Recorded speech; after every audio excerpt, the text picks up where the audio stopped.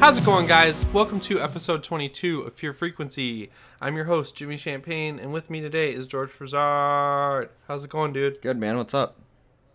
Nothing. Had a long weekend. Shot this, short clown film with my friend Graham, and it came out great, but it was exhausting. Yeah, I can imagine shooting a short film is pretty damn difficult. Yeah, we did it all in a day, too, so I don't recommend that. It adds a little bit of extra tension to the whole thing. And I have a week to edit it, so Yeah, there you go. it's going to be good. No tight schedules or anything Yeah. to work off of, right? No, it's fine. It's not like it's fine. But anyways, we got a Halloween alert right out of the gate, and there's no new news for Halloween, but it comes out exactly 7 months from today, which is Monday. It comes out 7 months from Monday, but when everyone's hearing this, it doesn't really matter anymore. I just wanted to have a Halloween alert. I think this is going to be the last one for a while. Yeah, I mean, hopefully... obviously when the new trailer comes out, they got a trailer for this thing. I heard it's coming out in May. The trailer? Yeah. I mean, that'll be cool. That'll be something to talk about, but I think they'll probably attach it to Truth or Dare. Maybe. Yeah. That comes out the end of April. Yeah, unfortunately, I feel like that's going to be tied in there in some way. But it'll be more news, though, for Halloween, which we're both very excited for. So that'll be cool. Hopefully. I feel like it's going to be very dry, though, between now, the first trailer, and then when the movie comes out. Yeah, I think it's funny. I went to HalloweenDailyNews.com, and I think they got an increase in traffic lately because they started writing about other movies, Oh. which they weren't doing before. Well, that's not Halloween Daily, technically. Yeah, no, they haven't updated since the last thing we talked about, that shitty-looking documentary. So, yeah, I don't think we're going to have an update for a while. But it is true that it is coming out 7 months from today. So in 7 months, we'll be seeing a new Halloween. And so will everyone listening. Yay! Yeah. Okay, we also got some fan letters. So Jen Cartwright corrected us on how to say Carrie's name. So she says, you guys, Sissy Spacek, space-ek. I love you, but you're killing me. Killing is in all capitals. So Jen, we said it right. George, say Sissy Spacek. Sissy Speckick. No, that's wrong. So you just killed Jen Cartwright. You fucking murderer. You're playing with people's lives here.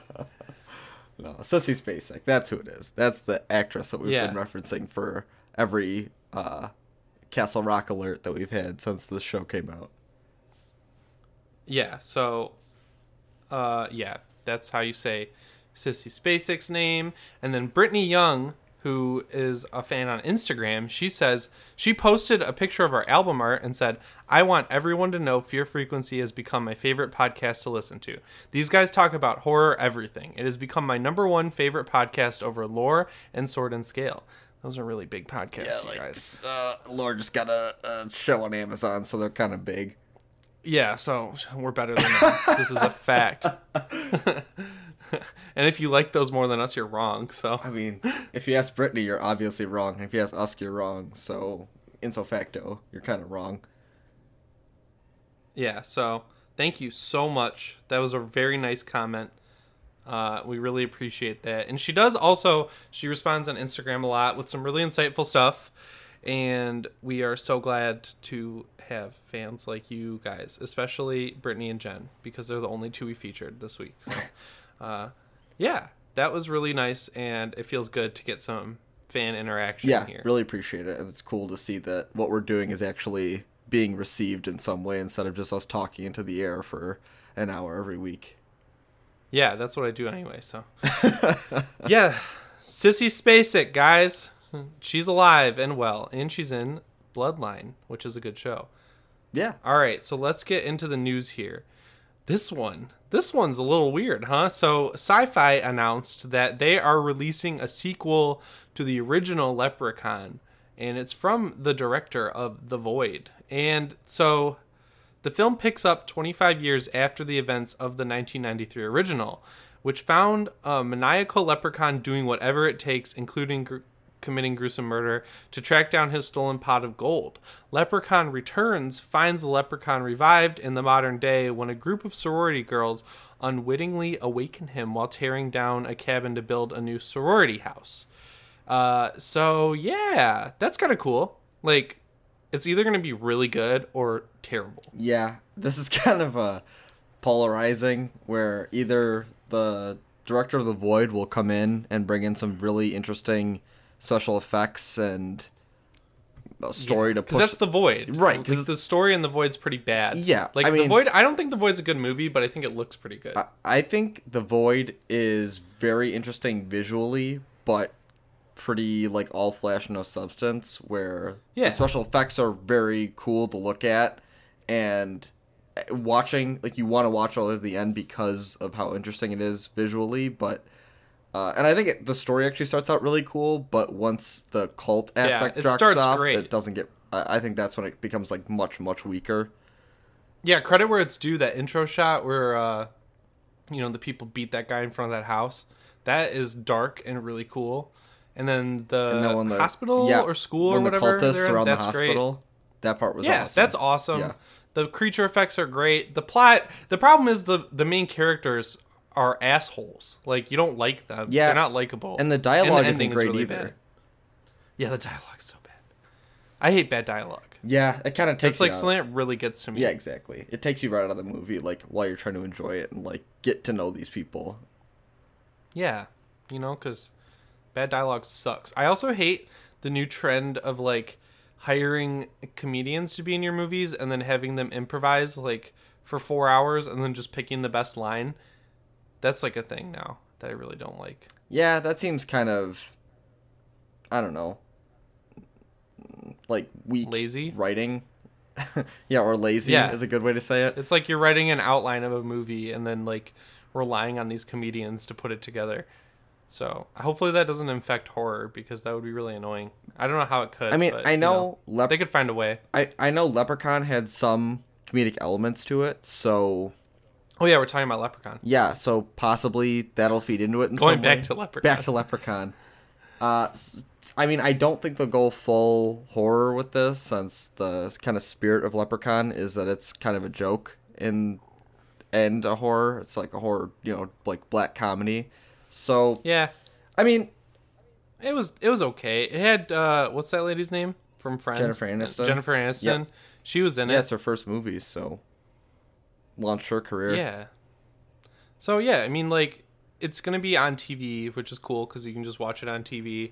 And if it's up to par with like Channel Zero, like if it's the same quality as that, even effects wise, I think it'll be pretty good. But they posted a teaser for it, which it's not Warwick Davis returning as the Leprechaun, but whoever they got is doing a pretty good job. Yeah, that was pretty creepy. Yeah, I mean, it's almost indistinguishable. He's funny. Kind of fills the same role without. You think that Warwick Davis would be really missed because he's, kind of the most prolific dwarf actor, but I don't know. This guy seems like he's a good replacement, and it'll be interesting to see how it does on Sci-Fi. It's weird it's not coming out VOD or in theaters at all. Right. I don't know. It comes out in 1 year, though. Seems like a weird time to announce a movie. A full year before it comes out. Especially a TV movie. Yeah. But, yeah. And also that they're making it a direct sequel to the first one, Halloween style. Yeah. Seems kind of like as if someone heard the plot of the new Halloween and was like, we should do a new Leprechaun movie also. Yeah. I don't know. We'll have to see how this goes. But there's some people returning from the original movie, which is cool. But obviously Jennifer Aniston is not. Well, yeah. But so, yeah, we'll see how it goes. So then the next story I'm way more excited about, and it's that the sequel to Happy Death Day is filming, which I didn't even know there were plans for a sequel, but I guess it makes sense.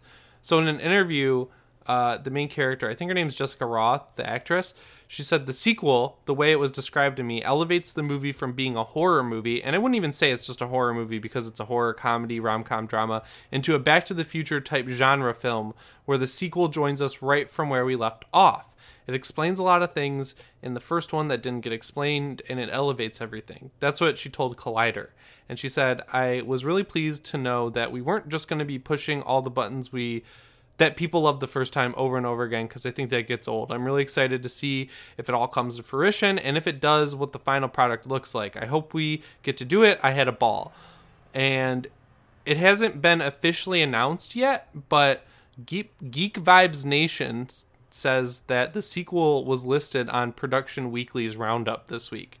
And they said it's going to begin filming May 14th in New Orleans. So that's cool. That's cool. I like that. Yeah, it's a good movie. I missed it. That you haven't seen. Yeah, I missed the original. I didn't actually get to see Happy Death Day when it was in theaters, and I haven't actually sat down to watch it since it came out. On it's video. Really good. I did hear good things. I heard it was surprisingly good, better than people expected it looked like it to shit. Be. Yeah, I thought that it looked like Truth or Dare. Yeah, I thought the trailer didn't impress me at all, and I was kind of like, this is probably a movie I can take or leave. Basically, I didn't really feel a big push to go see it in theaters or anything. So yeah. But I know you recommended it pretty highly, so I'm definitely gonna check this out before the sequel comes out. I mean, I like the. It's on Blu-ray now. Yeah, and I like the concept of it kind of mixing horror movie and like Groundhog's Day style, where there's some comedy aspects and it's repeating the same day over and over again. Kind of a fun plot device, and I mean, if it's well done, then obviously why wouldn't you watch it? Right, and Christopher Landon is directing and writing it again, and he's like 40, and he did a pretty good job writing college-aged characters, I will say. So that's pretty exciting. I'm really stoked for that, and I hope it comes out pretty soon. I mean, because it seems like they learned the right lessons from what she was saying. Yeah, but I mean, it's sort of strange that it sounds like it's almost a direct sequel, as if it's explaining a lot of the nuances around the plot devices, like how... I think you need to see the movie, because you'll be happier that it is a direct sequel that picks up right at the end. Yeah, I mean, if you see the movie. Like I said, I haven't seen it, so this kind of continuation of her being stuck in a time loop seems kind of strange as to how they could expand on that more, but... No, so, yeah, I don't think they're gonna... I don't think, based on what happens in the movie, I don't think it'll be a rehash where, like, she keeps reliving time. They don't really explain that aspect of it in the first movie, okay. Like, really anything about it. It's just, like, she figures out how to beat it, but she doesn't really know what it is, like, what happened to her and why. So if they explore that in this movie, I think that's a good way to go. I could see that being cool, as if it's, like, some kind of higher power that they could make seem kind of more interesting and kind of mess with the universe in different ways than the first movie. That could be cool. That could definitely be a cool way to take the story. Yeah, and so we'll just have to wait and see, though, because it looks like they're just starting filming. So it'll probably, I would guess, be out late 2019 or like early 2020, which is weird. Yeah, but it's cool people are coming back for it, and obviously excited to be back working on the project. So that's always a good sign.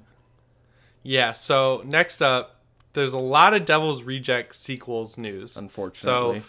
So, yeah, I don't know, man. So we wanted to say like Rob Zombie. Rob Zombie's a good dude. Like everyone knows that he's a nice guy. He's always happy to talk to fans. Yeah. Like he's a cool dude. I have nothing against the guy. I just don't think. But we predicted that a lot of his movies are very good. Right, but we did say that The House of a Thousand Corpses and Devil's Rejects are his best movie, and it kind of seems like after trying to like keep making lightning strike twice with those, like trying to invent a new version of that with 31 especially, it's kind of seemed like he was just going back to those characters because that's what people liked and not because he genuinely wanted to. Yeah, I feel like he hasn't had a big hit since Devil's Rejects. Like, I don't think anything that's come out since then has really been culturally very huge or talked about. No, that's definitely true. So, and I think that Devil's Rejects and House of a Thousand Corpses are both pretty good. I think Devil's Rejects is great, and I think House of a Thousand Corpses doesn't hold up very well. I can agree with that. Like, it's fun. I think the characters are good, but, though. like, yeah, that kid, the Firefly family is great. And I just think Devil's Rejects is a genuinely good movie. Like, it's easily defendable as a great movie, but House of a Thousand Corpses is, like, fun to watch. But I really I don't think I could come up with very many great defenses for it if someone started picking it apart. Yeah, I mean, I can see that. I think that like the first thing I can think of that I'm not a huge fan of in those movies is, I think, like we even talked about earlier, is the dialogue is kind of like gross or uncomfortable to the point where it's like, yuck, I don't even want to like like watch what's going on or like what's happening in the movie. Dude, I watched Lords of Salem the other day, and if you want to make like Devil's Rejects at least feel like an Oscar-worthy script, watch that. That movie is bad. Like, it is, oh my god, so bad. But anyways, there's 3 big news stories. So the first one, going back to like why I mentioned like what we thought of it already, he's already selling a t-shirt for this movie that he's calling 3 from Hell, and it's $32, and it's like, I don't know, that seems just kind of scummy to me. Like, I'm coming back to the characters, like the only characters I've ever worked on that people like. So here, buy my new shirt for $32. Like, that's, I don't know. I don't like that. It seems kind of scummy. Yeah, it feels kind of like new school YouTube-y, where these YouTube stars are trying to sell their merch all the time. Like, yeah, Rob Zombie's out there like, buy that merch. Buy that merch. Yeah. It's like, I don't know, man. Maybe just make the movie good, and then you'll make money from that. Yeah, go focus on making a movie. But he also Instagrammed a picture of a, like a prison van for the Bane County Prison, and he hashtagged himself, Bill Moseley, which obviously he's going to be in the movie, Sherry Moon Zombie, so we'll get to see her naked again. It's awesome. Naturally. Great. And then he hashtagged Sid Haig, which means, so that means like, I bet they're going to get taken to the coroner after like that shootout at the end of the last movie, and then they're going to wake up in the coroner's office, like they get kicked back out of hell. Yeah, exactly. Like, hell won't take them because they're too... Or like they're going to wake up on the way there. Yeah. And they'll wake up in the coroner's office, get put in then they'll get sent to the Bane County Prison. That's what I'm guessing. Something like that. It'll be... Yeah. Something predictable like that. But Captain Spaulding's really cool. Yeah, I mean, Spaulding is, I think, personally my favorite of those. Creepiest. I'd call him iconic. Yeah, I mean, he's definitely an iconic character. Just his whole look is genuinely pretty scary. Like, I would never want to see Captain Spaulding in real life because I'd be too... Yeah. I'd be kind of weirded out by him, but... This movie is called The Devil's Rejects 2, 3 from Hell. Like, what? I mean, so isn't it technically like the third in the trilogy? Yeah. 'Cause House of a Thousand Corpses has the same characters as Devil's Rejects, and Devil's Rejects is a direct sequel to it. Yeah. I don't know, man. This one... Things aren't looking good for this, in my opinion. I wouldn't get too excited for it. Like, I think, like, you could be like, cool, he's making a movie in a franchise that we like, but I don't know. There's something seems weird and off about this. He's getting a lot of free press, though. So, do we know if this is a theatrical VOD?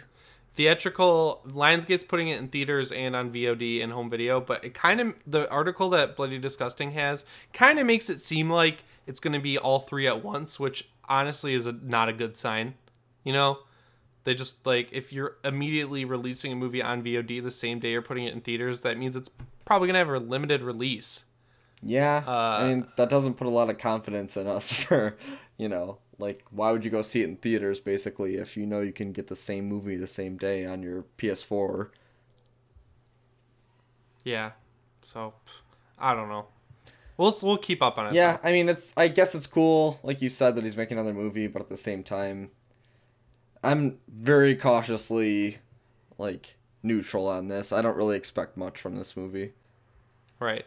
So then next on the list, Netflix put out this news release, I guess, that said they had 10 movies that were too scary for people to finish. This is such but a if you take a joke. look at the list, it's obviously like just 10 horror movies where a few of them are good, but 7 out of 10 of them, I would say, are so bad that it makes sense people didn't finish them. So we'll just go down the list. Yeah, how about Cabin we start Fever. off with the worst movie that Netflix has produced? Yeah, I was gonna say, I think they're talking about the remake for Cabin Fever. Yes, the 2016 The first Netflix. one, the original, is pretty scary.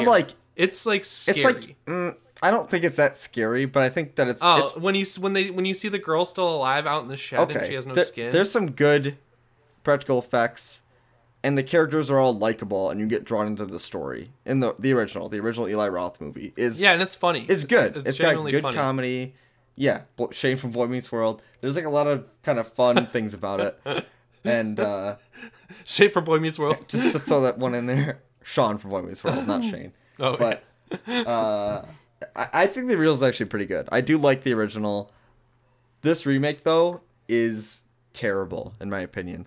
I tried to... I downloaded it on my iPad to watch, and I couldn't even get through 10 minutes of it. I'm telling you, I started it, and I also had to turn it off. It's essentially a shot-for-shot remake, which is dumb right off the bat, because the other one's not even old enough to be... And Eli Roth made this. I don't think he directed it, but just, he made the remake. I think he just put his name on it to get some cash from when YouTube or when Netflix made it, basically. He just wanted to, like, a little bit of change on the side. I don't think he was involved in this in any way, shape, it has or a form. 0% on Rotten Tomatoes. It's so bad. It's a shot-for-shot remake, but all the things they change are for the worse.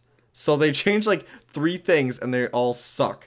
They change one of the characters to, like, a big gamer who thinks he's really good at, like, using guns and stuff. They're like he brings an AR-15 to their cabin in the woods, and all the other people are like, hey, dude, you know how to use that? He's like, oh, I have 1,000 hours in Call of Duty. Yeah, I know how to use an AR-15. And it's like, oh, boy, dude. And then he shoots someone with the AR-15. And it's like, oh, my God. This movie, it's very hard to watch. Dialogue. I see it was filmed in Portland, Oregon. Is like the outdoor stuff any good looking? Like, does it look good? I mean, I believe that it's in the woods. Like, I think they shot on location in the woods, but... Oh my God. So, okay. First weird thing. Eli Roth wrote this one. So, like, he wrote a remake of his own movie. So he just took 90% of the script from the first movie that he wrote? It was distributed by IFC Midnight. So, yeah. I mean, like, they're pretty hit or miss. Like, we've seen some good stuff from them. Yeah. We've definitely seen some stinkers. It's box office. Take a guess at how much it made at the box office. This was in theaters? Yeah. IFC Midnight released it. Oh, my God. What was the budget? It was a limited release. It doesn't say what the budget was, but I can tell you. Okay. All it says is box office. Okay. I would assume the box office was limited release 500 million? 39 grand. Oh my God. Yeah. Oh my God. Yeah. It's pretty bad. So that's number 1 on the list. So I think people are just turning that one up. So admittedly, the next one I haven't seen. I've heard decent things about it, Carnage Park. But I've heard it's a very like 7 out of 10 type of movie. I haven't heard anyone say it's scary. So I think people probably just got bored because a lot of the reviews I've seen said it just gets kind of boring. Mickey Keating directed it though. I think it's his first feature, and we like him a lot. So we'll give that one a pass. I haven't seen that one either, so I don't really have an opinion on it either way. Third on the list, Mexico Barbaro. Never heard of that. So yeah, I haven't seen that one. Piranha, I think they mean Piranha 3D, maybe? Yeah, 3DD with Adam Scott. That's the sequel. Oh. So there's 3D and then 3DD. Oh, man. I don't know if I've even seen this one. If I did, it was so forgettable because it's a joke of a movie. I think this is like an 80s or 90s movie. But Piranha 3D is it's also remake. A joke. Yeah. I'm not even going to Google this. I don't care. I was going to Google it, which one it was. The next one, though, Raw. Raw is, like, fucking amazing. Like, Raw is, like, one of the best horror movies ever. And it's in French, and I thought that would be annoying. But, oh, my God. That movie is so good. And I think that one is genuinely one that people would turn off because it's about a girl who goes to veterinary college, and she's a vegetarian, and she becomes a cannibal. Okay. So and there is some, like, scenes some of, like, shit that would gross you out like in that movie. Major gore that you wouldn't want to watch as like her sister's. So there's this one part in it. I won't spoil anything from the movie, but there's one part where her sister, I think her sister's like teaching her how to trim her pubes or something, and then her sister's finger accidentally gets cut off, and then the girl finds it and then eats it like a little hot dog. I don't like that. And then so the sister doesn't have a finger anymore. It's like, oh, it's really funny. It's like hilarious. It's not a comedy, but it has really funny moments. It has some black comedy moments to it where it's kind of. But I could see like normies, like people who just don't want to see any kind of cannibal. Yeah, like been like, oh, I heard this was a great movie because it has great buzz too. So like, I could see people turning that off. Okay. The next one, Teeth. We've seen Teeth. Teeth isn't scary. I wouldn't say. It's kind of a funny concept. It's about a girl. Do you want to explain what it is? Yeah. So it's kind of a coming of age story about this high school, like, is she graduating high school, in high school, something like that, high school age girl. I don't remember. And it came out a while ago. And she has teeth in her vagina, and so it's kind of like a female empowerment movie where when she'll like bite guys' dicks off with her teeth in her vagina. And this isn't really a scary... It's not really a horror movie. I mean, it's like a black comedy. It is definitely more of a comedy than I would say it is a horror movie. I mean, there's definitely... I mean, guys obviously don't want to have their dicks bitten off by a vagina. Yeah. So there's like some sympathy pains there, which might make people turn it off. But in general, I think people probably just turn this off because it's like not very good. Yeah, it has a 79 on Rotten Tomatoes, which is crazy. I think it's I don't know. Generous. We watched it right after it came out, I would guess, right? Like, or a couple years. It came out in 2007. Well, it had a lot of buzz around the time because the plot was so like out there. Yeah. But I think it dropped off pretty quickly because once people actually started watching it, they were like, "Oh, it's just not a very good movie." Yeah. So that one probably not. But The Conjuring is the next one on the list, and that movie is pretty scary. I could see people getting freaked out by that movie and turning it off. Like, there's the claps and everything. Yeah, I love the first Conjuring. I think that's one of the most effective modern horror movies that exists. I love that movie. I think that it has a lot of genuinely good scares in it, and it could definitely creep someone out. There's the exorcism scene in the basement near the end. I mean, there's a lot of really cool, interesting scenes in that movie that I think if it was someone's who's like not very into horror and they're like, "Oh, I'll throw on The Conjuring," I think it could definitely freak a lot of people out. Yeah, so that one will give the definitely scary. Yeah. And then Human Centipede 2. Obviously, this I've is watched of, that. Like, the gross out factor. Yeah, but have you seen this one? I haven't seen 2. It's not similar to the first one at all. It's like this. It's all in black and white, and it's like it's about a guy who saw the first movie and became obsessed with, like, he thought the doctor was real, I think, in the first movie, and then he decides he's gonna make like 100-person human centipede, but it doesn't have any gore at all whatsoever. It's entirely in black and white, and it's just like a weird character study type movie. It's really bad. It's a really just shitty movie. So I think that one's just a movie that's so boring and bad that people would turn it off. Yeah, I can see that. I don't even think it's rated R like the first one. Like, it's dumb. I don't think he ends up sewing the people together either. I think he just ties them. I remember seeing A2M. like the cover of the DVD being the really long human centipede that has like 100 people in it or whatever. Yeah, I think that one's just so dumb and boring that people turn it off. Yeah. The next one is The Void. So this one we could probably go either way on. I think of it either being too scary or like not delivering as a horror movie. I mean, I think it starts off really scary, like we said earlier, where I think some people might kind of be too weirded out at like the scene, like we said, with the cultists around the hospital, or if they start seeing some of the gore and some of the really like very visually interesting and out there practical effects might turn it off. But I wouldn't call it like so scary I would turn it off. Yeah, it's not scary. I mean, it's just I guess it's something where if the visuals aren't good enough to keep you the whole time, if you're not practical effects buff and you don't really care about that, then I could see you turning off the movie because the plot kind of takes a nosedive in the beginning of the second act.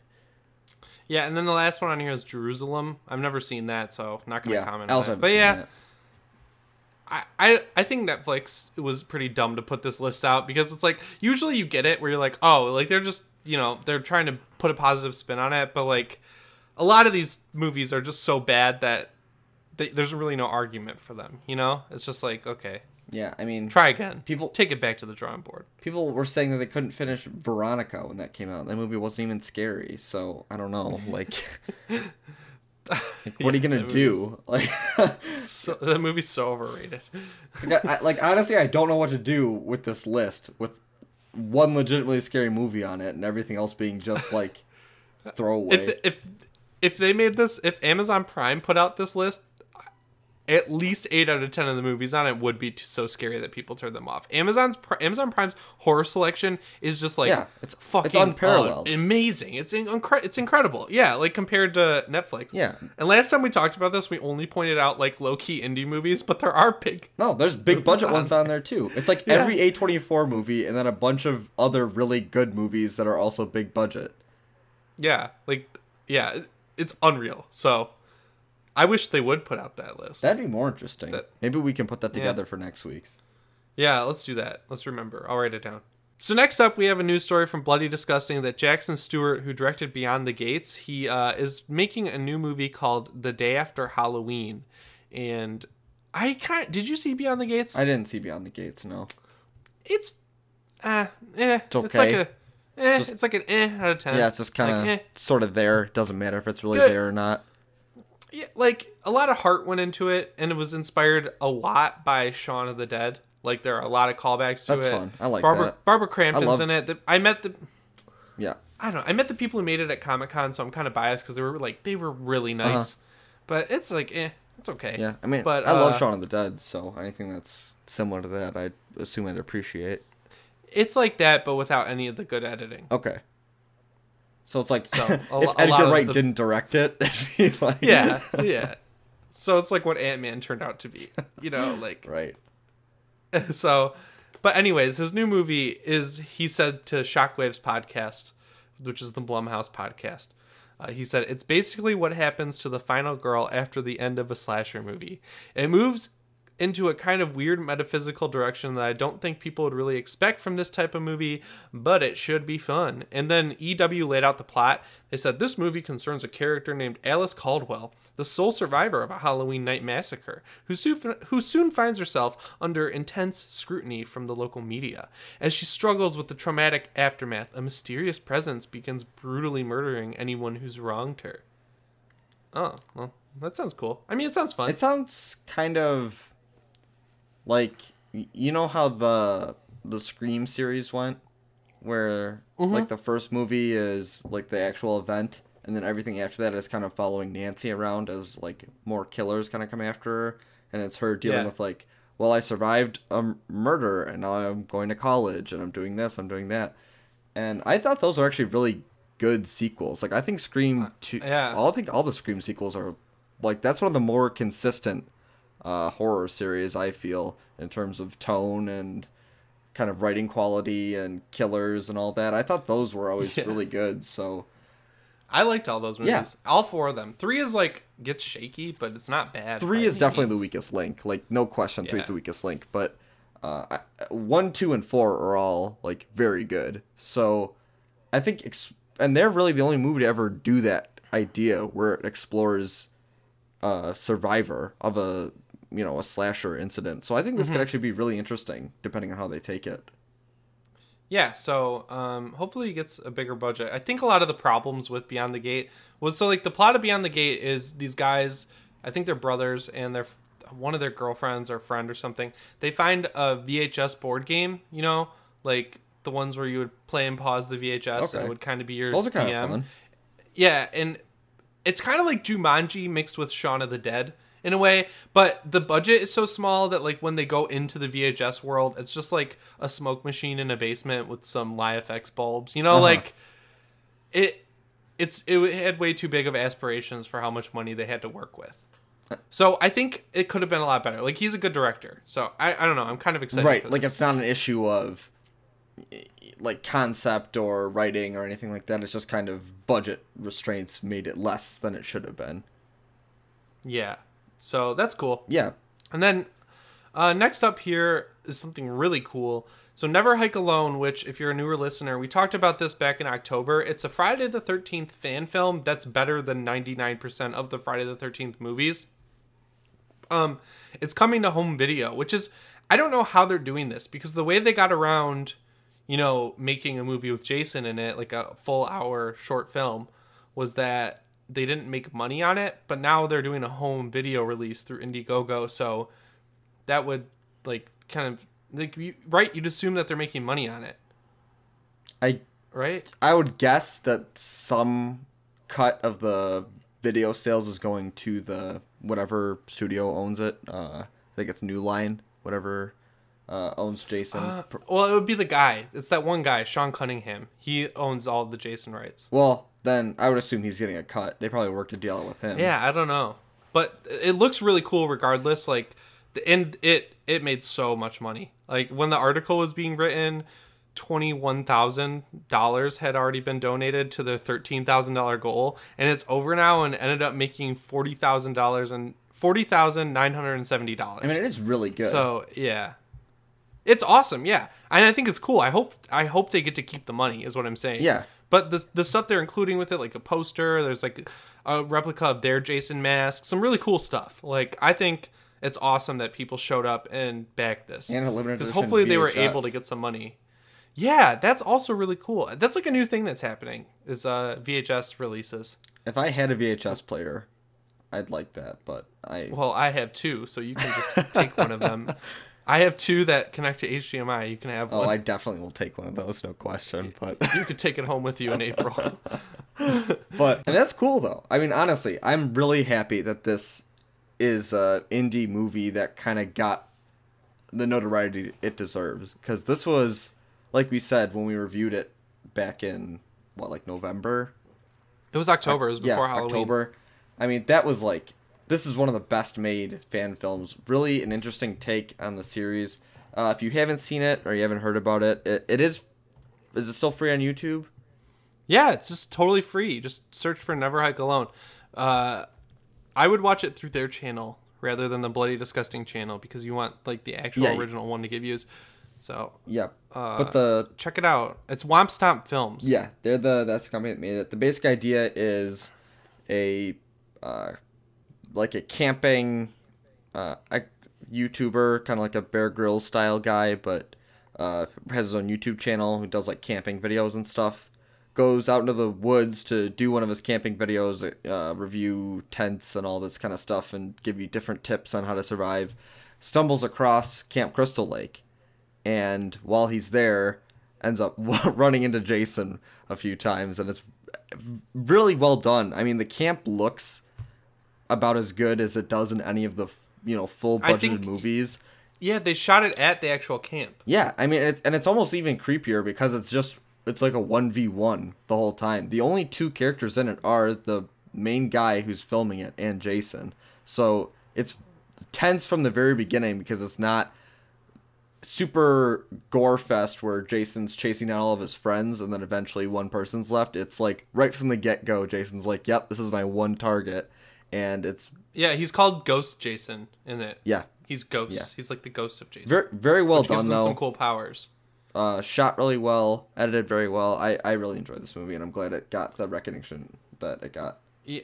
And then just for the record, we reviewed it in our third episode, which came out on October 17th, 2017. Yeah. So if you're interested, go back really liked it and listen to that. All right, so next up, we have something that initially sounds really cool, but it's one of those things where the more you read into it, the more you're like, oh, okay. So Netflix is teaming up with James Wan to make an adaptation of the book, There's Someone Inside Your House. So the book I hear great things about. We also love James Wan, but then this is where the bad stuff starts. Netflix is the one behind the movie, and their originals are terrible. Mm-hmm. And even though the title makes it seem like, or the title of the article makes it seem like James Wan's directing, he's not. No one knows what he's doing in it. No, he's just somehow involved with the movie, which, I mean, even having him in any way involved, I think, is a good thing, obviously, and will add something to the film. But if he's not, a direct player in it, then I don't think that, like, it'll really make a huge impact. Yeah, who cares, honestly? And not who cares about what you're talking about, like, who cares if he's not directing it, because it's a Netflix original movie, which their track record is terrible. Yeah, I mean, The Open House was the first movie that they did this year, which was terrible. And I watched Mute sucked. I watched Bright, that sucked. Veronica wasn't great. And they didn't make that, but still it wasn't. Still, like, even the ones they buy aren't good. So yeah. I feel like people could argue with us on Veronica. I don't want to dump on that movie too hard, because some people do like it. Yeah, I feel like we could have missed some details, but like, I mean, I'm just saying that like I don't think that's a like a stellar movie in any way that would really blow it away. So it's like a hard 7. I mean, it's good. It's just not fantastic. And I would expect a James Wan movie to be fantastic. Right. And I don't really care if he's producing, but also I don't like that the writer... The writer is the guy behind Shazam, which isn't out yet, to be fair. His name is Henry Gayden, but he also wrote Earth to Echo, and that movie sucks. So, I don't know, man. This is a bummer. I mean, if the source material is good enough, then, like I hear it is, a lot of people really praise the book, say it's super interesting. Yeah, I want to read the book. Yeah. So I think if the source material is good enough and they really try to adapt it, I mean, how do you mess up a straight adaptation? I mean, if you could take good source material and translate that to screen in an effective way, then it won't be bad. So, I mean, hopefully they can do I just want to know. I want to know who's directing. Yeah, exactly. That'll be the deciding factor. I feel like they're kind of being like sneaky about it. Like they don't want to tell you what's going on with it because they know it's like not going to be that good. Like they want to put James Wan's name in front of everyone else because he's the big dog on campus who's made like the best recent horror movies, started the, Conjuring cinematic universe as they like to call it. So I don't know. I mean, I think if he's involved, it'll be better than if he isn't, obviously. But at the same time, I don't know what him being a producer on it is going to do. Right. So we'll just keep an eye on it. I don't want to prematurely shit on it, but no, I mean, obviously there's some red flags here. Yeah, for sure. Okay, so the final piece of news for this week is that finally Primal Rage is releasing on video on demand services months after we originally talked about it. It releases on May 1st, 2018. So that's good. Finally. That is bizarre that we saw this movie for months. We reviewed this movie 6 months ago. When did we see that? It's like October. People consistently ask, too, because I posted a review on my YouTube channel. You know what's funny? So, hang on. I'm going on the website to see what we talked about this. So, we talked about Primal Rage on 12/12, December 12th, which was... a couple weeks after we saw it, we talked about it. Yeah. And then I posted my review in February or in January. And people are like, when's this movie coming out? It had a one-night theatrical showing. And that's bizarre because this movie's really good. That's fucking I really awesome. love Primal Rage.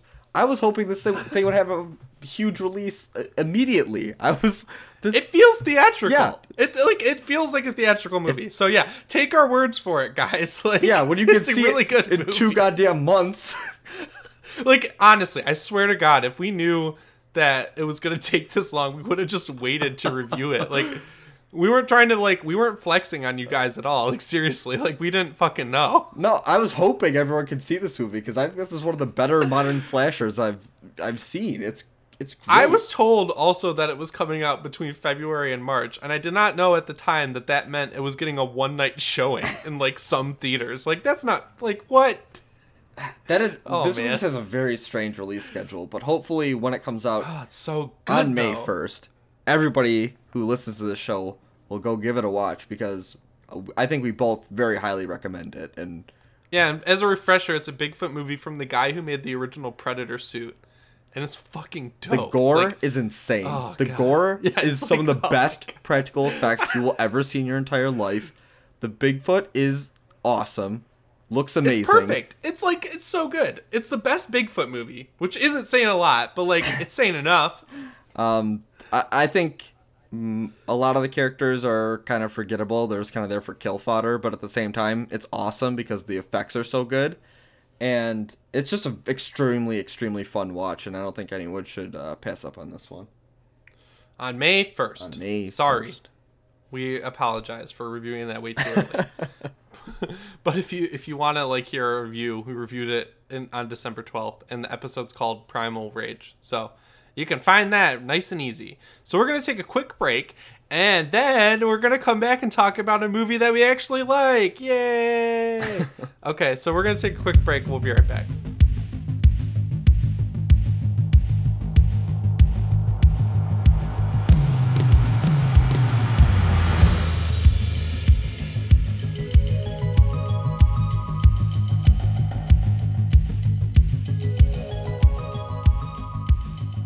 All right, so we're back from our quick break, and we really wanted to talk about a good movie that we actually liked since, it's been a while. It's been a long time since we've talked about a movie that we liked. I think, honestly, the last movie we liked was Insidious 4, and that came out in January. Yeah, we've had kind of a dry spell lately. Yeah, there have been a lot of good movies coming out, just not a lot of good horror movies. So we went to the drawing board, and we picked a bunch of names out of a hat, and we decided on Good Time, which... George asked me, is this a horror movie? And there is a haunted house segment in it. So, yes, it is a horror movie. And it's really good. If you haven't heard of it, it's from the Safdie brothers, Ben and Josh Safdie. And it stars Robert Pattinson as Connie Nikas. And he has a mentally handicapped brother named Nick Nikas. And then he convinces Nick to help him rob a bank so that they can, skip town and do whatever it is they're going to do. But Connie's a piece of shit. He's like a terrible older brother, and he gets Nick caught. And the movie takes place over one day where he's trying to get enough bail money to get Nick out of jail because he'll get killed in jail basically. And it goes crazy from there. So what'd you think of this movie, Jordan? I really liked it. I thought that I think if Blade Runner 2049 didn't come out this year, then this would have been an easy best cinematography Oscar for me. I think that this was one of the best shot, most visually interesting movies I've seen in a long time. The whole neon soaked atmosphere is amazing. I thought that it looked so cool the entire movie. Yeah, and it takes place in New York City, and it really, a lot of movies are set in New York City, but they're filmed with the backdrop of any city. This movie, that it was shot in New York. They go to Adventureland, which is a real place in it. You can tell, and it goes to the not so good places in New York, really, I would say. And it's just a lot of work went into making it look great. And you do not recognize Robert Pattinson in this movie. He nails that Brooklyn accent. He looks like he does meth. It's crazy.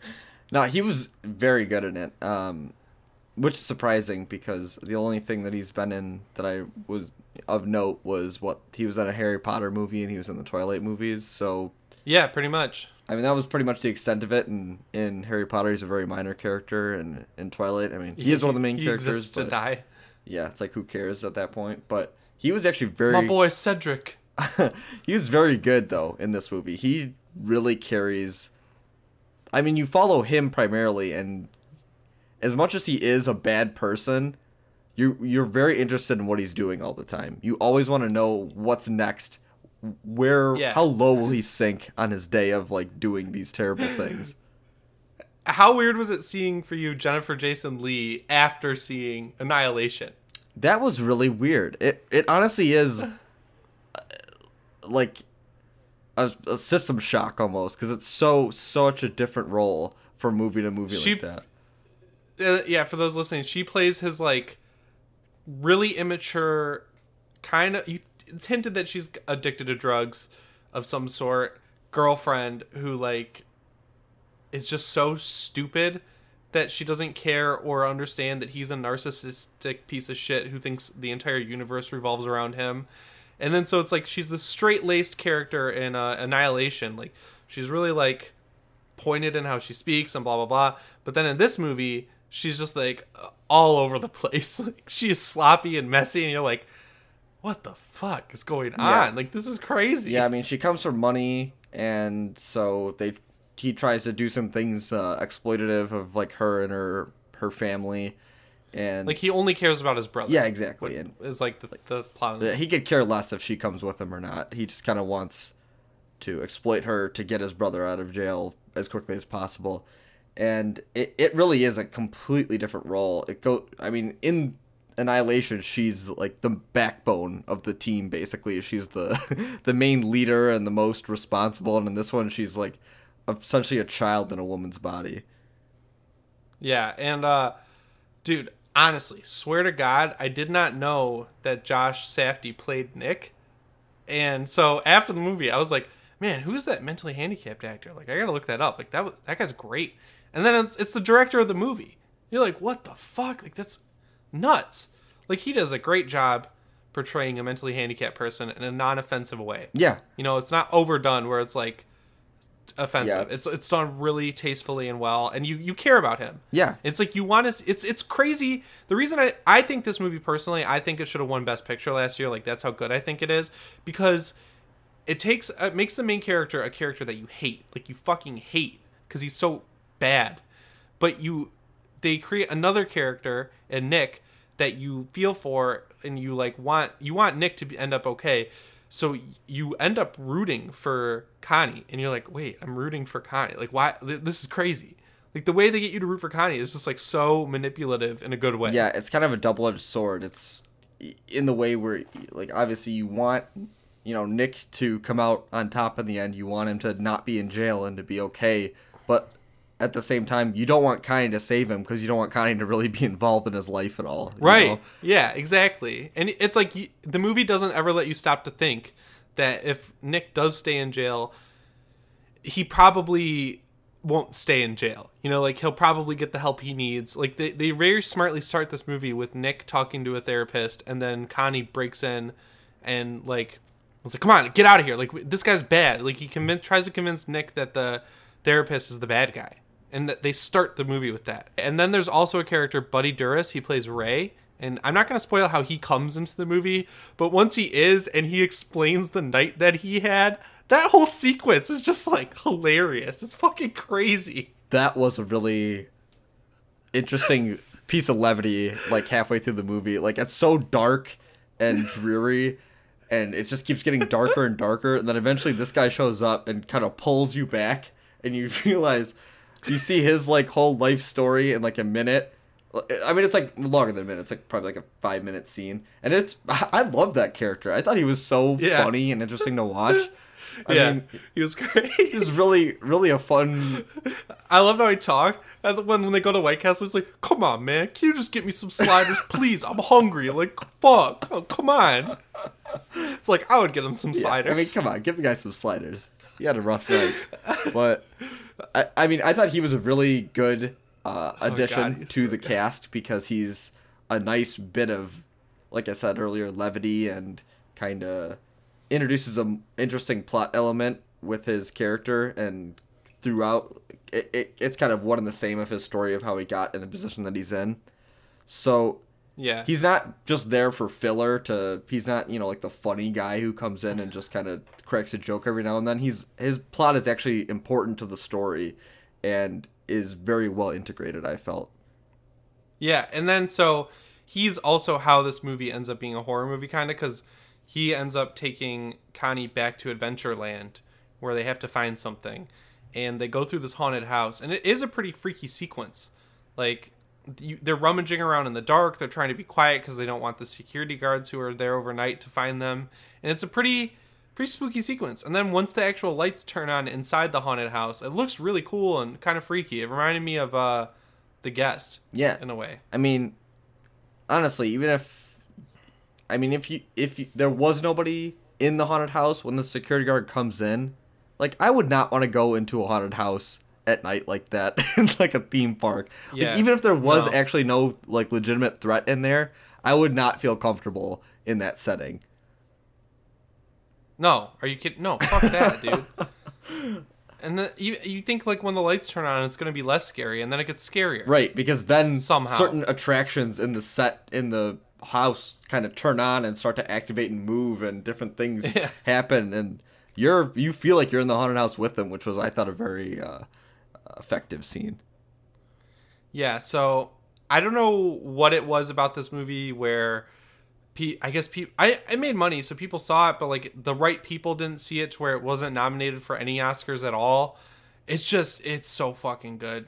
Honestly, like I think this movie would connect with a lot of horror fans because we can deal with dark shit easier, especially like a lot of people I feel like would see a movie like this, and then once the real dark stuff starts happening, they turn it off, but we can fight through it because we know that eventually it'll pay off and be integral to the story in some way. Like we can assume that eventually there's a reason for how dark it gets at points. Yeah, and it does get very dark. There's a lot of...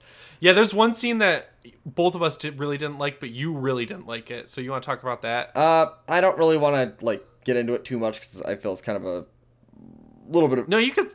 This don't spoil how he gets there, but just spoil what happens. So there's it's not really a spoiler. There's one point where he's Connie, right? Connie is looking for a way to communicate with his girlfriend. So he needs a cell phone, and he's in a house with like a 16-year-old girl unsupervised, and he kind of takes advantage of her in a way to kind of get the phone off of her and kind of starts like making out with her and takes her back into the bedroom and stuff. And I thought that was like very predatory and gross, but yeah, I don't think the scene needed to go all the way to the bedroom. I think it justified the scene justified itself when they were just on the couch making out, not spoiling anything. But I think once it moves to the bedroom, like by that point, I understood what kind of a person Connie was, and I felt like it didn't need to be hit home that hard. Yeah, I think that could have been pulled back a little bit. That was the one thing that really like disgusted me with like Connie's character more than anything else. But but it does really kind of hammer home the way that Connie is as a character. Of like, he really is not a good person, and it hammers home that idea of like, you're kind of rooting for him, but at the same time you're like, this guy really needs to kind of get off the streets, and he needs to be caught by the police. It should have been him, not his brother. Yeah, but man, this movie's so good. Yeah, and it is it is do you have anything more you want to say about it? I just want to say it is free on Amazon Prime Video, because for some reason they get like every A24 movie for free. Yeah, they have a deal with them. But which is good. Yeah, so I would say if you have Amazon Prime, which at this point, like, who doesn't, you should definitely just kind of, like, I watched this on like a Saturday morning, and I thought it was just really good. Something that I think everyone should watch, and this is definitely one of the higher quality A24 movies I've seen in a long time. Yeah, it's very rare that I watch a movie twice, but I knew I had to refresh on it because I saw it a long time ago, but I'm really glad I watched this twice. Like, and I'll watch it again. Like, this movie will never get old to me. It's just so good. Yeah. It's just awesome. Yeah, I'm upset that I missed it, like, the first time around when it initially came out, and because I definitely heard some buzz around it when it first came out. So I'm upset that I missed out on this one, but I'm glad that I did. You were probably still salty about It Comes at Night, and you were like, I'm skipping this one. I was like, A24 is on my shit list. But dude, you want to hear something crazy? Yeah. This is gonna put them on your shit list. Their first theatrical movie was Spring Breakers. Oh, I hate 10 that years movie. ago. I hate that movie. movie. That's the movie that put them on the map. I kind of get that though. That is totally like that style of movie that they would like back financially. Just so everyone knows, Spring Breakers is the only movie I personally, and I think George, also I've ever walked out of. Walked out of the movie theater. But we got up and walked out as the credits rolled. No, we thought we were making some fucking statement, and we got up like 5 minutes before the end.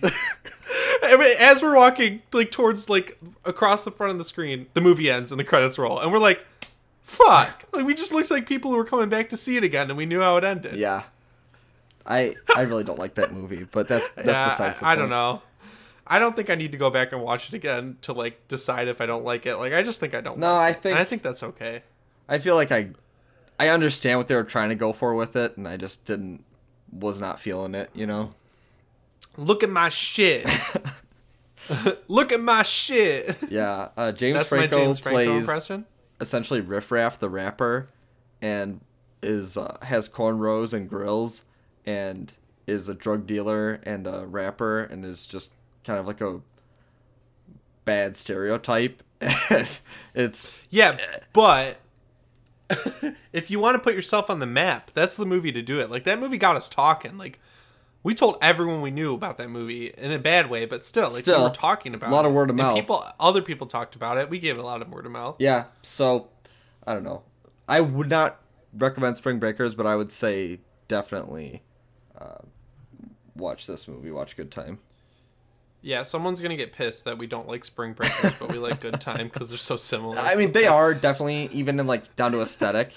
Like, the idea of, like, you know, both movies are very neon-soaked and following these characters that are unlikable.